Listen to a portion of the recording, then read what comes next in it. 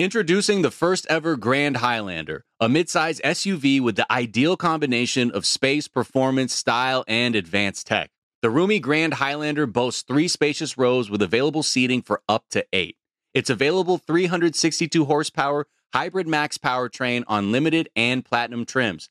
Hybrid Max powertrain engine delivers the power, acceleration, and efficiency so your family can take on any adventure. There's even available safety features like an available panoramic view mirror and an available 12.3-inch multi-information display, so you always arrive on time.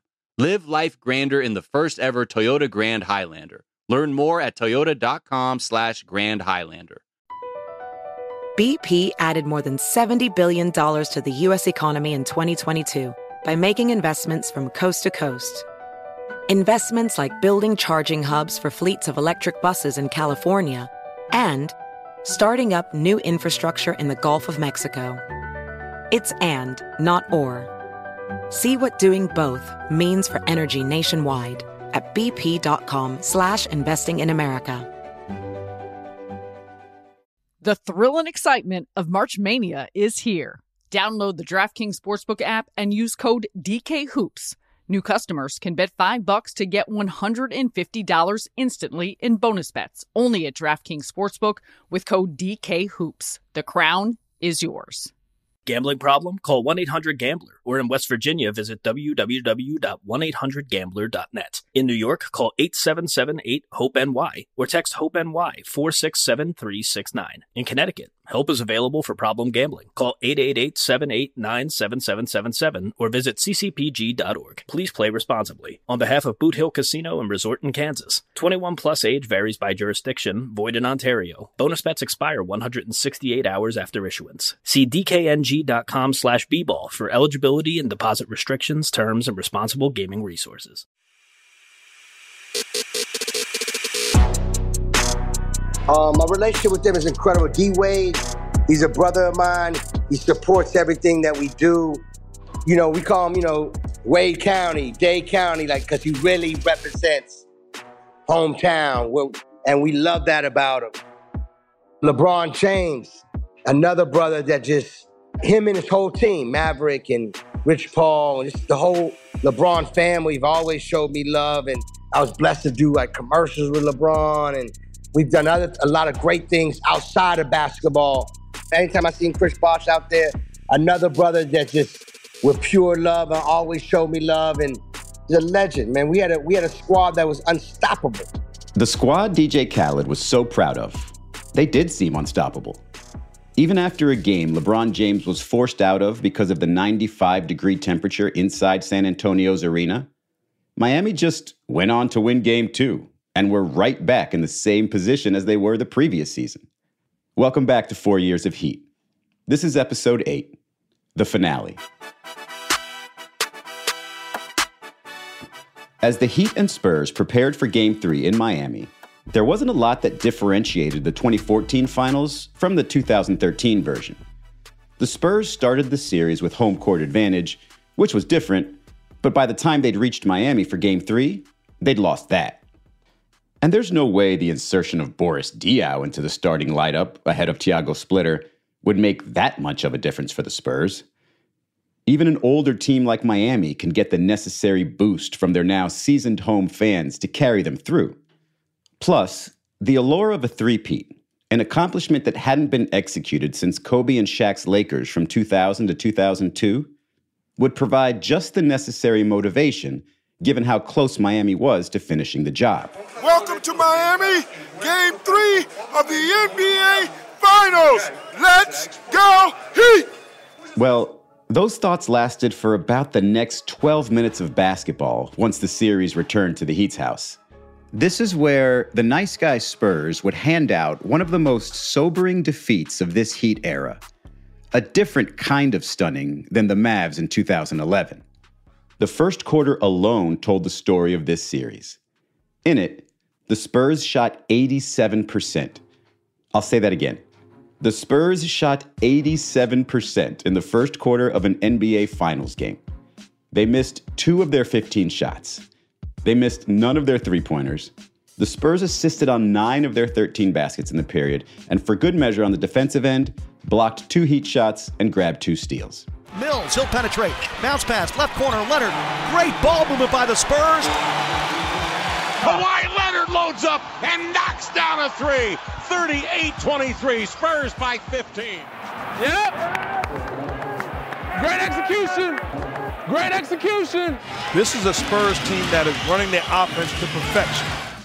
On the Heat side, LeBron James nearly matched the Spurs' brilliance in that opening quarter. He missed 1 of his 6 attempts, scoring 14 points with an assist and no turnovers. The rest of the Heat weren't terrible either. Miami shot 53% for the period, and somehow found themselves trailing by 16 after just 12 minutes of play. There was barely a drop-off in the second quarter for San Antonio. The Spurs shot an NBA Finals record for a half of nearly 76% and led at halftime 71-50. The Diaw addition to the starting lineup made San Antonio's ball movement as crisp as it had been all season, and at just the perfect time. They were exercising demons in the most enjoyable way possible. Leonard finishes strong with the right hand. The Heat closed to within 7 points in the third quarter and within 10 in the fourth. But the Spurs always responded with devastating shots and extended runs. In the end, the Spurs won Game 3 by 19 points, taking back the home court edge and snatching back the mental advantage. It has just been one of the great offensive starts in NBA playoff history. Spurs with a huge response here in Game 3 and now lead the 2014 NBA Finals 2-1 with a resounding road win here in Miami. Greg Popovich summed up his team's near-perfect performance in the post-game press conference. I don't think we'll ever shoot 76% in a half ever again. It's the NBA Finals. You can't just be mediocre out there if you want to win a game. Everybody's got to play well. But even that performance wasn't enough to fully convince Boris Diaw that the Spurs had taken control of the series. We felt that we played great, but we know what it is and we know the playoffs. It's not because Game 3 we're shooting 75 and everything goes well that Game 4 is going to be the same, because we saw it the series before. Sometimes you win by 20 and the next game you lose by 20. So you still got to stay focused. Diaw's teammate, Matt Bonner, would play sparingly in this series, but he was just as engaged as any of his teammates, who all still felt the pain of losing those last 2 games in American Airlines Arena a year earlier. We got home court advantage back. And I don't want to say we were satisfied with that, but, if we went back to San Antonio 2-2 with home court advantage, we're like, all right, we did what we came here to do. And I remember Coach Pop read that on us and brought everybody in and was in our faces like, we didn't come here to get 1. We came here to get 2 wins. So wipe the smiles off your faces and let's be ready to play Game 4. And then we came out. That Game 4 is really the game where we ripped their hearts out. The Spurs had taken the hearts of the Heat, and not even the white-hot home crowd could revive them. San Antonio shot 57% in Game 4, a small drop-off from the 59 in Game 3, and won even more comfortably, by 21 points. Green finds Splitter, beautiful feed to Diaw in the finish. Move it. San Antonio has a double-figure lead here in Game 4. They've had a double-figure lead in each game of the series. Oh, what a beautiful look from Boris Diaw. Timeout. A timeout called by Eric Spoelstra. Guys are doing a great job of moving the ball as usual. Now we got a lead again. It doesn't mean be conservative. It means we just don't need home runs. Make them guard. And it wasn't just the ball movement that made the Spurs offense nearly unguardable this series. It wasn't just that Danny Green and Patty Mills and Manu Ginobili were all hitting their perimeter shots. There was one particular emerging force that officially tipped the scales in the Spurs' direction. Mills, not that time. Leonard on the follow. Slam, Kawhi Leonard. Wow, he came out of nowhere and hammered it home. Kawhi Leonard, in his 3rd season, was becoming an offensive force, matching what was already a Defensive Player of the Year caliber defense. There's an easy-to-find clip from the 2013 Finals of LeBron James turning to the scorer's table as Leonard was re-entering Game 5 and responding with a noticeable wince. According to Bonner, that was pretty much every player's reaction to seeing Kawhi. I felt like Kawhi had everybody's number defensively, to be honest with you. Like, I remember my first time playing against Kawhi when he was just a skinny rookie. It was the lockout year. So, like, everybody just came in December. There was no, like, off-season team workouts or training camp or anything, really. It was like, all right, you got a few days to get ready, and then we're going to start playing all these games, back-to-back-to-backs, the whole nine. And I remember, like, normally I see, like, a skinny rookie come in. I'm going to try to beast him. And I remember I got the ball, and I'm just going to drive right through Kawhi. And I drove into his chest, and it was like driving into a brick wall. And I remember the first hit, I got knocked back and thinking, like, wait, what? How is that physically possible? And then the second time, I'm like, I'm going to do it again. I go, and he already had the ball from me and was going in the other direction. He just ripped me with his giant hands. And it was right. So, like, immediately I'm like, all right, this is a different type of cat right here. I would not want to have him guarding me. So I'm sure LeBron or anybody else in the league would have that same attitude. Inside Chalmers, Birdman to the rim. Anderson blocked from behind by Leonard. Kawhi, that series offensively grew up because he was able to just go get buckets on offense. You mentioned we did rely on the beautiful game and ball movement, but we had possessions where if that's all we had would have been dead possessions. But Kawhi could get the ball in a position and just go make something happen and score. Go into the basket, he got confidence in his three-point shot, especially from the corners, or his little pull-up jumpers. It really clicked for him offensively. And yeah, I mean, playing team basketball on offense and 0.5 and the beautiful game and all that's great. But at certain points in the playoffs, the game is slower. It's physical. You need guys that can just go get you a bucket. And Kawhi was that for us, became that for us in that series. Leonard, the drive and finish. In games 1 and 2, Leonard didn't even crack double figures, scoring 9 points in each of them. But in game 3, he led the Spurs with 29, and somehow was more dominant in game 4, with 20 points, 14 rebounds, 3 assists, 3 steals, and 3 blocked shots. You know, you made some shots. You played good D. I couldn't be more proud of you. Game 5 in San Antonio would feel very much like LeBron's first title, but in reverse. The same way the Thunder effectively conceded to Miami by Game 5 in 2012, the Heat had nothing left for the Spurs in this one. LeBron summoned his powers for a 31, 10, and 5 line, but Bosh and Wade could only combine for 24 points, while no other Heat player hit double figures. The Spurs would celebrate their 5th championship in franchise history, beating Miami in 5 games behind Leonard as the Finals MVP. The San Antonio Spurs are the world champions. The Spurs have captured their 5th NBA championship. Thanks for pushing me. Oh my God. Oh my God. That's what it's a crazy feeling. That's what it's about, baby, right? Yes. You earned it. You earned it. Multiple-time champions Greg Popovich, Tony Parker, and Tim Duncan discussed how meaningful this title was after the heartbreak of losing to Miami the previous season. As every championship is different. You know, all the other ones were special and the groups were great, but this had to be the sweetest just because of what we endured last year. That's the sweetest championship. It's my favorite one out of my 4 because of what happened last year, and it's been 7 years. We're celebrating like it's our first win. This one was more special than any others. The journey we've been through over the last 2 years, everything together because of the time between the championships. I appreciate every game more. I appreciate every accomplishment, knowing that it might be the last time I do it. You put all those things together and it makes this one that much more special for me. Afterward, while the Spurs were rejoicing with their home fans, the Heat players were coming to grips with what felt like an ending. It certainly was a conclusion for Shane Battier. Well, I retired. I knew I was retiring, so that was my last game. And I knew probably going into training camp that year, this was probably my last game. I probably should have retired after I hit 6 threes in game 7 the year before. Looking back at it, I probably should have gone off, just walked off. But I said, I'm one more year.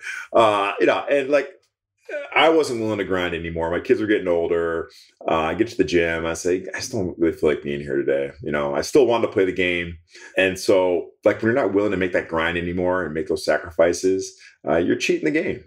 And if you cheat the game, you shouldn't be playing. And that was sort of like not only my perspective, but I think all of us. We cheated the championship path and protocol, and we still almost won it, which is funny. But we lose that game 5 in San Antonio, and there was no one who was mad at that. We all just kind of like collectively sighed and said, man, that was an amazing run. And we all sort of felt that it was over.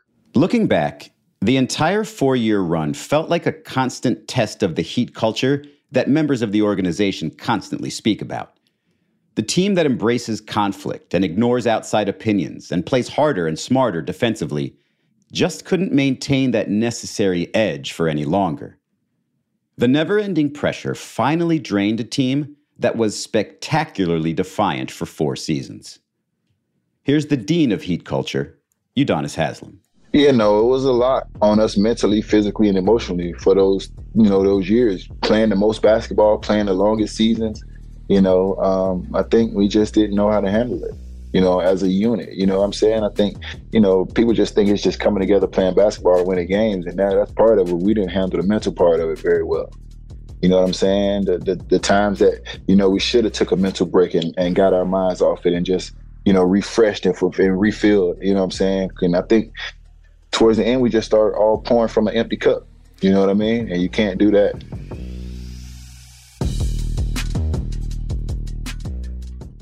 You need a vehicle that can meet your family's needs, and Toyota has you covered. Introducing the first ever Grand Highlander, a midsize SUV with the ideal combination of space, performance, style, and advanced tech. The roomy Grand Highlander never makes you choose between passengers and cargo. You can fit both with ease. With 3 spacious rows and available seating for up to 8, and legroom that makes even long trips comfortable. With Grand Highlander's available 362 horsepower hybrid max powertrain on limited and platinum trims, you can be confident you have the power, acceleration, and efficiency needed for almost any adventure your family can cook up. And you'll get where you're going in style, with a modern, spacious cabin that's perfect for both play dates and date nights. Impressive tech upgrades take the new Grand Highlander to the next level, including available safety features like an available panoramic view mirror and an available 12.3-inch multi-information display, so you always arrive on time. Don't just live life grander in the first ever Toyota Grand Highlander. Learn more at toyota.com/Grand Highlander. BP added more than $70 billion to the U.S. economy last year by making investments from coast to coast. Investments like building charging hubs for fleets of electric buses in California and starting up new infrastructure in the Gulf of Mexico. It's and, not or. See what doing both means for energy nationwide at bp.com/investing in America. The thrill and excitement of March Mania is here, and DraftKings Sportsbook, one of America's top-rated sportsbook apps, is giving new customers a shot to turn $5 into $150 instantly in bonus bets with any college basketball bet. Download the DraftKings Sportsbook app and use code DKHOOPS. New customers can bet $5 to get $150 instantly in bonus bets only at DraftKings Sportsbook with code DKHOOPS. The crown is yours. Gambling problem? Call 1-800-GAMBLER. Or in West Virginia, visit www.1800gambler.net. In New York, call 877-8-HOPE-NY or text HOPE-NY 467-369. In Connecticut, help is available for problem gambling. Call 888-789-7777 or visit ccpg.org. Please play responsibly. On behalf of Boot Hill Casino and Resort in Kansas, 21 plus age varies by jurisdiction, void in Ontario. Bonus bets expire 168 hours after issuance. See dkng.com/bball for eligibility and deposit restrictions, terms, and responsible gaming resources.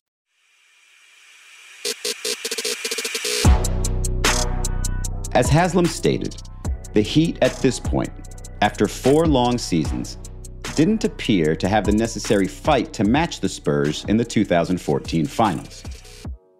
So what did that mean for the future of this team and this core? From the start, the Heat's big three bonded to create a shield against the outside noise. According to Tim Reynolds of the Associated Press, those three emerged successful from so many heated battles, it was difficult to imagine summoning that same energy again. Dwayne seemed tired. LeBron seemed tired. I think they were all just tired. There were no breaks.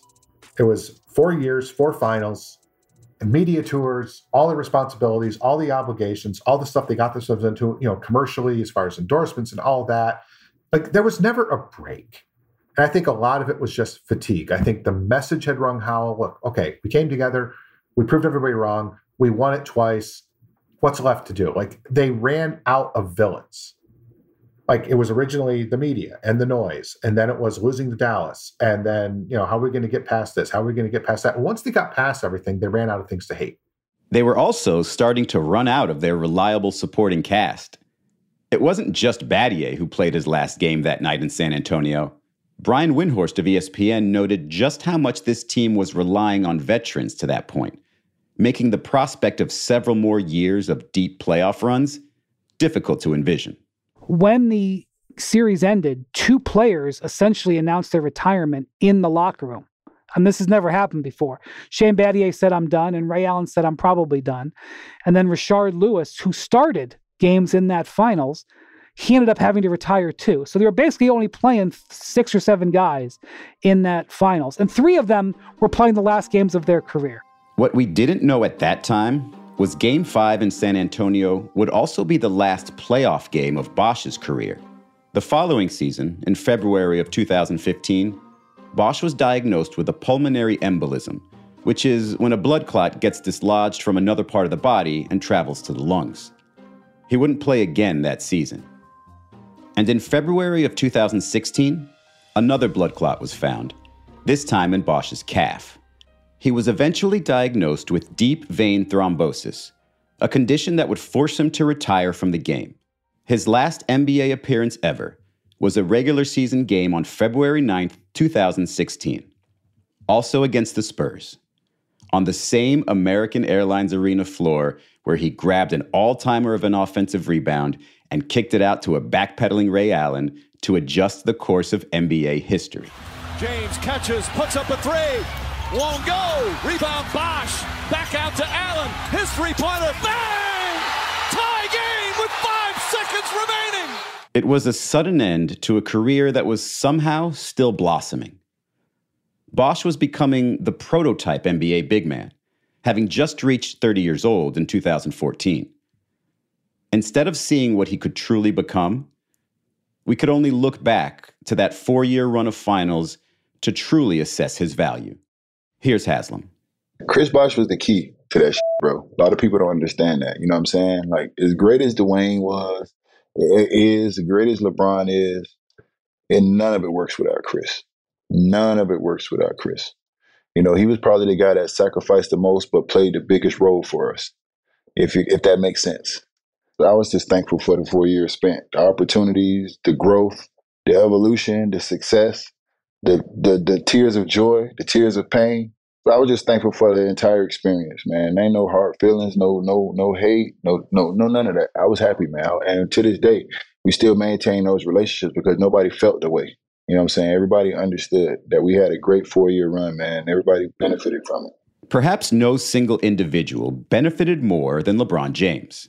He'd hit more than a few career benchmarks from 2010 to 14.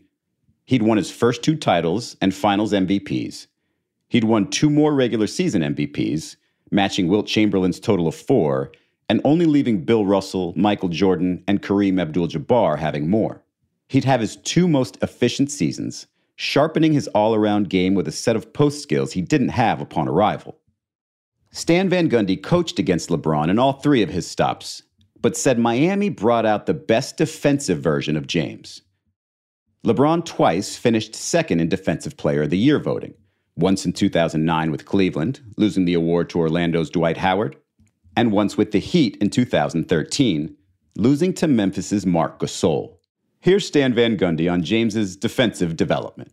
The thing I will say in Miami is LeBron was always I thought a good defender, and certainly under Mike Brown in Cleveland, he was good. But then he got there, and like you said, he didn't have the huge offensive role, or he did, but not outsized where he had to do everything. And he got with other good defenders in a good system, and he was overwhelming defensively. I mean, I thought if it weren't for Dwight at that time, I mean, he had years where he could have been Defensive Player of the Year material. That's the biggest thing I saw from him in Miami was his defensive dominance, and we'd already seen it in Cleveland a little bit, but he carried a bigger offensive load there, so was probably not able to devote as much to it. James had all the tools by 2014, and a decent amount of hardware, too. It's why the loss to the Spurs could have been a bit mystifying for him. How could this Heat team lose in 5 games so easily when he remains the most destructive player on the planet? Did the Heat plan properly enough to maintain championship-level play as he and Bosh enter their 30s? Or did the Spurs just bring James to the realization that it was time to reassess it all? Jackie McMullen believed the Spurs forced James to look beyond Miami sooner than expected, as the league got a glimpse of the future. There's no doubt in my mind that series made him realize, yep, we can't beat, nope, we're done. I believe that with all my heart. And I go back and look on that series. The San Antonio Spurs in Game 3 played one of the most perfect games of basketball I've ever seen in my life. It was the preview for the rest of the league. The NBA is a copycat league, always has been. And Bob Myers was going to be the GM of the Warriors. All the people watching that, everybody said, all right, this is what we got to do. And maybe LeBron was thinking about winning and filling those voids on his championship mantle at this point. Or maybe he was thinking about what it felt like the previous time he'd lost in the finals, in 2011, when he found comfort in home. There had been signs, if you chose to see them as such, during LeBron's time in Miami that he signaled he might leave sooner than expected. Windhorst saw them and knew a return to Cleveland would be in LeBron's future. He just wasn't sure exactly when. I knew he was seriously considering it, but I was just so careful, Izzy, not to say it because I didn't have the greatest feel. When he opted out of his contract, like 10 days before he had to, and then when he took meetings, he actually wasn't at the meetings, but when his agent took the meetings, I knew that he was seriously considering it. And I only thought he'd go to Cleveland. I mean, I knew he was going to go back to Cleveland in the winter of 2012, his second year in Miami. I didn't know when it would be. And I really did think that he might try to give the Heat one more year because Bosh and Wade were still in their primes. There were still some things that the Heat could have done in free agency to turn over the team, and they had kind of done that. They'd moved up in the draft to draft another guard. They'd signed a couple of free agents. I thought he might give the Heat one more year, but I did think he'd go back to Cleveland. I just didn't want to be the guy who said that he was going to go back and then he didn't go back the next year. The Heat had secured free agents Josh McRoberts and former Pacers rival Danny Granger. They even drafted Shabazz Napier out of UConn, someone LeBron had mentioned was his favorite player in the draft. But James's desire to chase championships didn't dwindle after 2 rings. It only grew stronger. Here's Battier. Again, LeBron has had more expectations around his career than anyone in the history of maybe sports. And he's delivered. And then some. Okay. And so his scorecard is different. The way he's judged, the way he judges himself, it's different. And I think in his heart, he knew the only way to get to Jordan, the conversation from Jordan, was to go back to Cleveland and win one there. Because, winning one in Cleveland is worth 2 in Chicago. Just because of their history. And it was. And so I think LeBron was playing a bigger game. I think he always felt that he wanted to give one to the Cavs.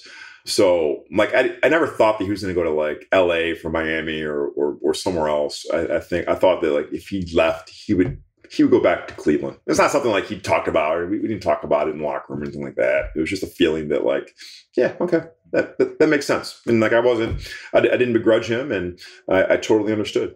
LeBron became a free agent in late June of 2014 when he exercised an early termination option in his contract. He held free agent meetings with teams in Las Vegas in early July, including one with Heat team president Pat Riley. Some believe LeBron had his decision made by the time he met with the Heat brass. But in the same way James was believed to be hesitant up until the moment he said, "I'm taking my talents to South Beach," Tim Reynolds believes James wanted to be certain he was making the correct choice. He went through all of that in Vegas to say, am I doing the right thing? I think he was just being a savvy investor doing his homework at that point. I don't think it was a charade. I don't think he was wasting anybody's time. I don't think it was mean-spirited. I don't think it was hollow. I think his mind was pretty much made up, but he wanted to make sure that he was absolutely doing the right thing. So on July 11th, 2014, LeBron made it official with a story told to Lee Jenkins of Sports Illustrated. He was heading back to his home base of Northeast Ohio to sign with the Cleveland Cavaliers. He'd take what he learned in Miami and try to transfer those championship habits to the Cavs. And in doing so, he ended one of the most entertaining and league-shifting 4-year stretches the NBA has ever seen. Here's Windhorst. What a wonderful time in the history of the NBA. The Miami Heat, that run was such an influential and pivotal and historical time. They had a lot of amazing things happen, not only on the basketball court, but just culturally. You know, the Harlem Shake video, the incredible Game 6 Ray Allen shot. It's a historic NBA moment. The amazing Game 7 where, Duncan and LeBron are going back and forth at each other. I mean, what else can you ask for? The back and forth with the Celtics, the back and forth with the Bulls. So many big games in Miami, those big playoff nights with the entire arena dressed in white and Seven Nation Army, rocking on the sound system. I mean, these are memories that will forever last for people who were involved with it. I mean, it was 4 years. It felt like more. It ended abruptly and unfortunately, but I don't think anybody truly associated with it, whether it was people within the Heat organization or the fans or LeBron himself. I don't think they would have changed anything. I think they're glad everything happened. The Heat had some bad breaks a little bit after that had nothing to do with LeBron. And then he obviously left them in a tough state. They had to rebuild a little bit. But I don't think they regretted that. I think everything that they did to get that 4-year run was worth it. And those banners are up there. And those 4 finals runs are there. And so it was a real piece of NBA history, those 4 years. It probably was the right length of time. It was just long enough where people didn't quite get sick of it and they were entertained by it. And everybody was kind of able to still have other acts in their careers after that. You need a vehicle that can meet your family's needs, and Toyota has you covered. Introducing the first ever Grand Highlander, a midsize SUV with the ideal combination of space, performance, style, and advanced tech. The roomy Grand Highlander never makes you choose between passengers and cargo. You can fit both with ease. With 3 spacious rows and available seating for up to 8, and legroom that makes even long trips comfortable. With Grand Highlander's available 362 horsepower hybrid max powertrain on limited and platinum trims, you can be confident you have the power, acceleration, and efficiency needed for almost any adventure your family can cook up. And you'll get where you're going in style, with a modern, spacious cabin that's perfect for both play dates and date nights. Impressive tech upgrades take the new Grand Highlander to the next level, including available safety features like an available panoramic view mirror and an available 12.3-inch multi-information display, so you always arrive on time. Don't just live life grander in the first ever Toyota Grand Highlander. Learn more at toyota.com/Grand Highlander. BP added more than $70 billion to the U.S. economy in 2022. Investments like acquiring America's largest biogas producer, Archaea Energy, and starting up new infrastructure in the Gulf of Mexico. It's and, not or. See what doing both means for energy nationwide at bp.com/investing in America. The thrill and excitement of March Mania is here, and DraftKings Sportsbook, one of America's top-rated sportsbook apps, is giving new customers a shot to turn $5 into $150 instantly in bonus bets with any college basketball bet. Download the DraftKings Sportsbook app and use code DKHOOPS. New customers can bet $5 to get $150 instantly in bonus bets only at DraftKings Sportsbook with code DKHOOPS. The crown is yours. Gambling problem? Call 1-800-GAMBLER. Or in West Virginia, visit www.1800gambler.net. In New York, call 877-8-HOPE-NY or text HOPE-NY 467-369. In Connecticut, help is available for problem gambling. Call 888-789-7777 or visit ccpg.org. Please play responsibly. On behalf of Boot Hill Casino and Resort in Kansas, 21 plus age varies by jurisdiction, void in Ontario. Bonus bets expire 168 hours after issuance. See dkng.com/bball for eligibility and deposit restrictions, terms, and responsible gaming resources. What LeBron James did in announcing his return to Cleveland following 4 years and 2 titles in Miami was close the loop on what would end up a heartwarming tale. His return meant more than any apology. It was the giant hug those two sides really needed to experience after the hurt caused by the decision. But for the Heat and their fans, it was an entirely different feeling. There was a sudden longing because they knew those 4 years couldn't be recreated anytime soon, not without LeBron. And then you were forced to make the immediate assessment. Did the Heat get everything out of their time with LeBron? And what would have happened if he stayed for a bit longer? You know, we went to 4 straight finals in 4 years, and you know, we're not discrediting what we was able to accomplish in these 4 years. We lost one, we won 2, and we lost another one. You know, and take 50%, you know, in 4 years, you know, in championships any day. Obviously, you want to win all of them. But that's just the nature of the game. You win some, you lose some.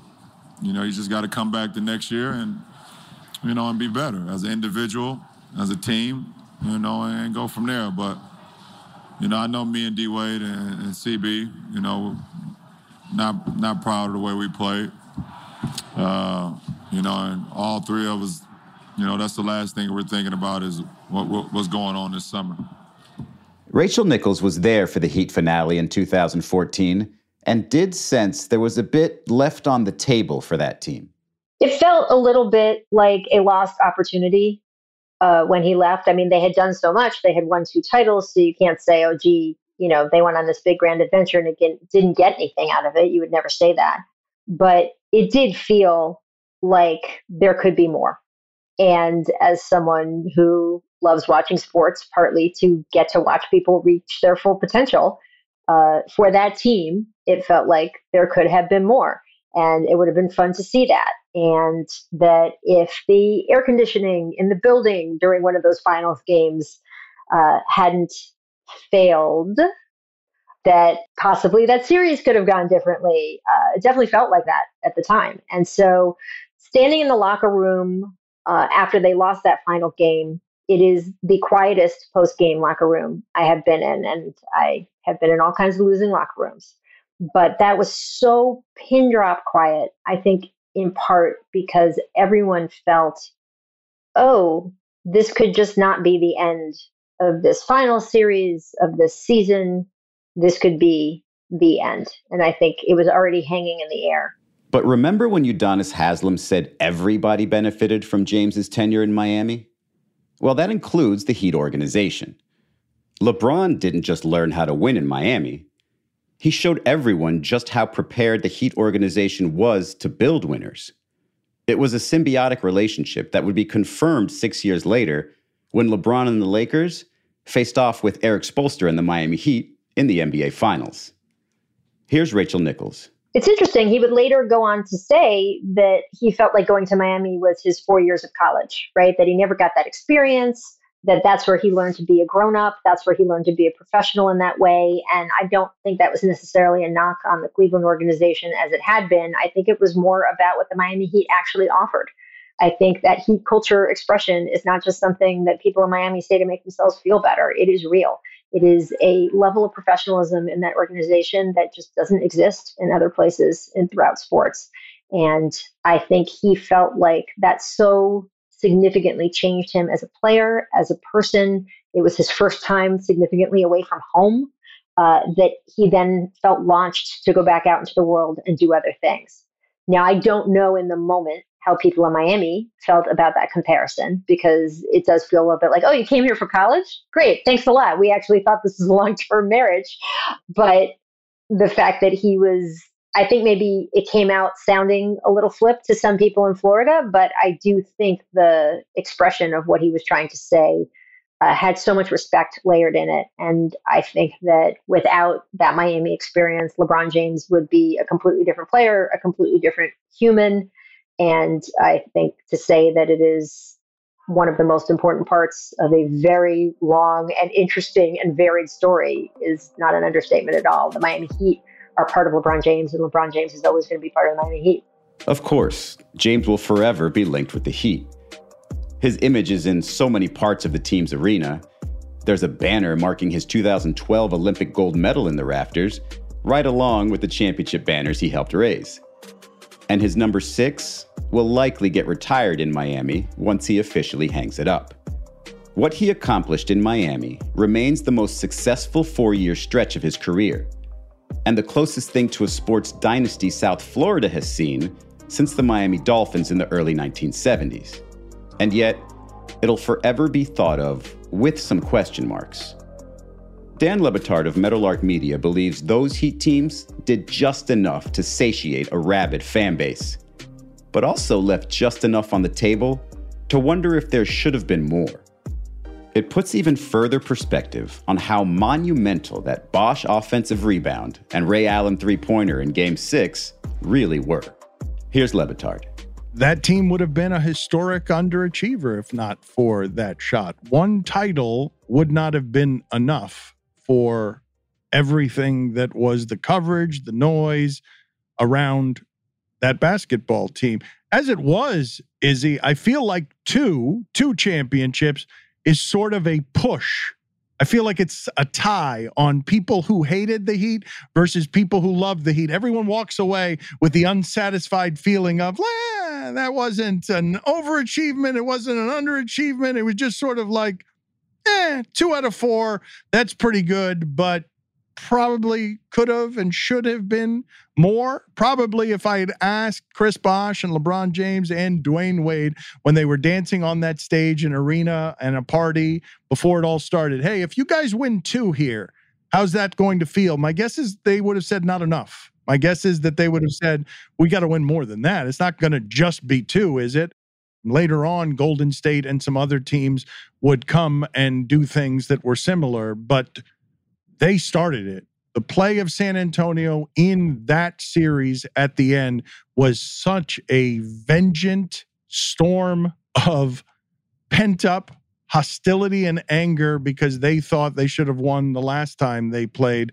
That's the best basketball team I've ever seen. That's the best basketball play I've ever seen. The team that engulfed them at the end, a Heat team that was tired. And I don't really understand this part, Izzy. I don't understand why the winning of championships is so hard, that teams like Golden State at the end break apart because it's just too emotionally, mentally, physically draining to play in that pressure cooker for that long.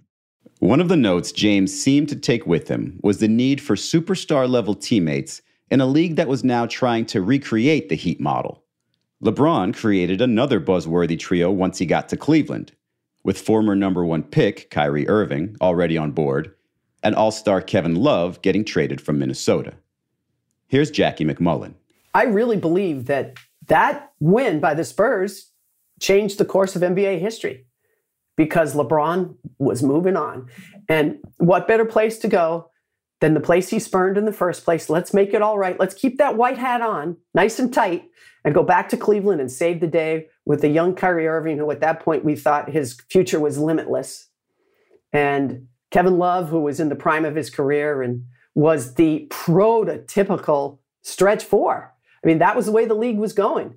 While Miami would be left reeling as a sports town, Pat Riley would attempt to make the recovery from LeBron's exit not nearly as painful.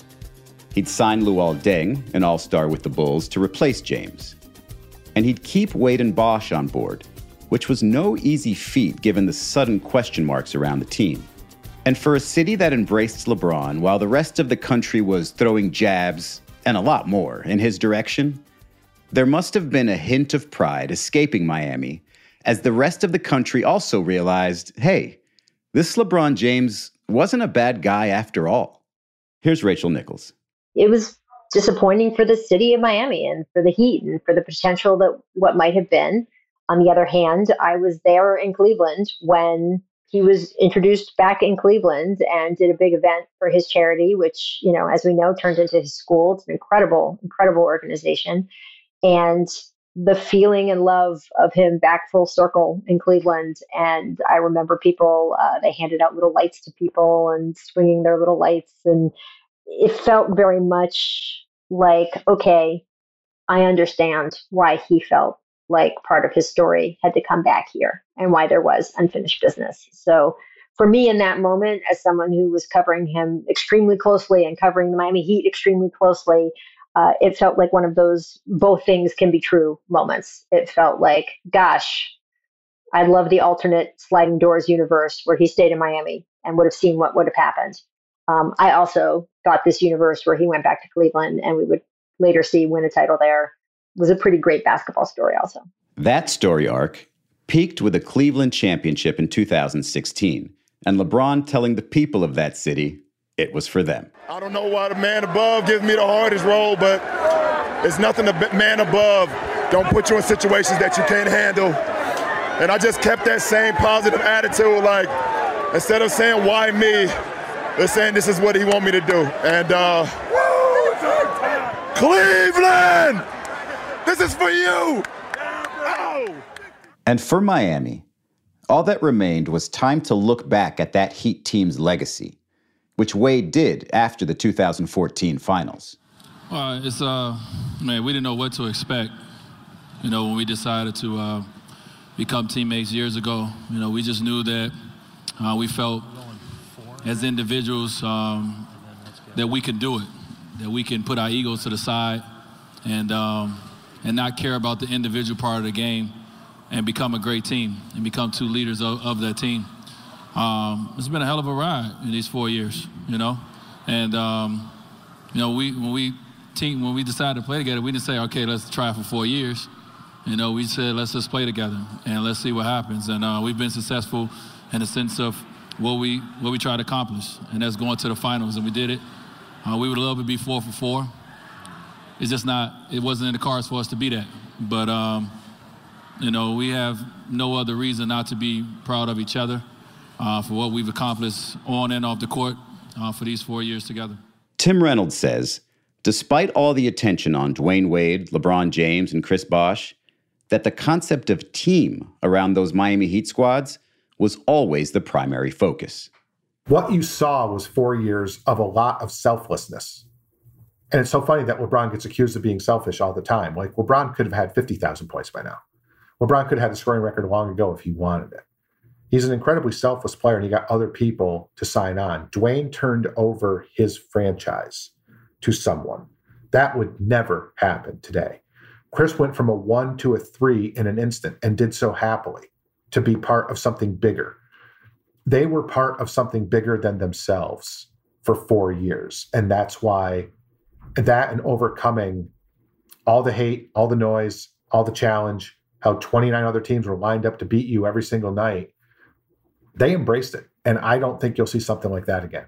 There have been other superstar cores since that have failed to win titles in part because of ego clashes. But just the fact that teams were able to follow the path of this Heat team and attempt to recreate the run for themselves speaks to the legacy left by Miami. Here's Rachel Nichols. People certainly point to that moment as the moment that players took control of their own destiny. Now you can go back and nitpick and argue, well, hey, Kareem Abdul-Jabbar wanted to leave Milwaukee. He asked out of Milwaukee behind the scenes, but he did it behind the scenes. Nobody knew that at the time. This was a very public case of players controlling their own destiny, doing it through free agency, not just waiting for someone else to trade them. And I think it completely changed the mindset in both the public's eye and most importantly, in their fellow players' eyes of, hey, this is what we can do. And I think that even for the teams later on that weren't put together that way, I think it made players feel like they had more power in the game. And there are some ways that has turned in to be a problem for the NBA, and there's some ways that's turned in to be incredible for the NBA. And I think that is a legacy of that team for sure. While some would argue player empowerment and star player movement is a bad thing for the NBA and its fans, you could also argue what LeBron did was merely a continuation of what the late former commissioner David Stern did for the league by highlighting the individuals over the teams. LeBron effectively said to basketball fans, "You can be a fan of me, even if you don't love the jersey I'm wearing." Shane Battier didn't love the thought of LeBron joining the Heat initially, but his thoughts changed with the times, especially after 3 years playing beside James. And look, this is not your father's, sports leagues. And I grew up the same way in Detroit and cheering for the Tigers and Lions and Pistons. And, you saw these guys drafted and they stayed their entire career. And it's just a different era and no better, no worse than what we grew up with. But it is amazing to see the joy LeBron has brought to the world in the game of basketball. And he was an unbelievable teammate and one of my favorite teammates of all time. And he could have been really messed up with all the attention he got and expectations. He's actually a really good human being and a great teammate and a champion and a winner. And so to be part of that journey for 3 years, it's something I'll never forget and something I'm super proud of, and still proud to be friends with all those guys and consider them some of my favorite teammates of all time. But were they one of the greatest teams of all time? They never ended up setting the record for wins in a season. They came up 7 games short of winning the most consecutively. They even stopped their championship count after not 2. But just having James, Wade, and Bosh on one roster is enough to lump that team into the conversation. Mario Chalmers is, surprisingly, objective on this subject. My biggest thing about these questions, it depends the era. If you take it back to 80s, 90s eras, I don't think we're one of the top teams just because we don't have that physical presence, like the Hakeems, the David Robinsons, the Shaqs, and all that. But if you come to our era, the 2000s and all that, where we shooting the most threes, was movement, everybody's playing high pick and roll, everybody can shoot, then I think we'll be in the top 3, I think, up there with the Bulls and the Lakers and teams like that. The epilogue of this 4-year Heat run is actually still being written. LeBron James hasn't retired as of June 2023, 10 years after his second title in Miami. And with single titles with the Cavaliers and Lakers, we still don't know if he'll finish with more Heat championships than with any other franchise. And the lasting effect for the Heat seems to be continuing, as Miami has taken 2 more trips to the finals since then, most recently getting there as an 8 seed in 2023 before losing in 5 games to the Denver Nuggets. And they did it around a player in Jimmy Butler that Wade helped convince to come to Miami. You could even say the Miami Heat have established themselves as the premier organization in the NBA over the last 20 years, since the year LeBron was drafted first, Bosh 4th, and Wade 5th. With the first pick in the 2003 NBA draft, the Cleveland Cavaliers select LeBron James. With the 4th pick in the 2003 NBA draft, the Toronto Raptors select Chris Bosh from Georgia Tech University. With the 5th pick in the 2003 NBA draft, the Miami Heat select Dwayne Wade from Marquette University. The Heat have made 9 conference finals since then, been to 7 NBA finals, won 3 championships, have the reputation of being a winning franchise, are among the most attractive free agent destinations, and have a coach that's widely considered the best in the league.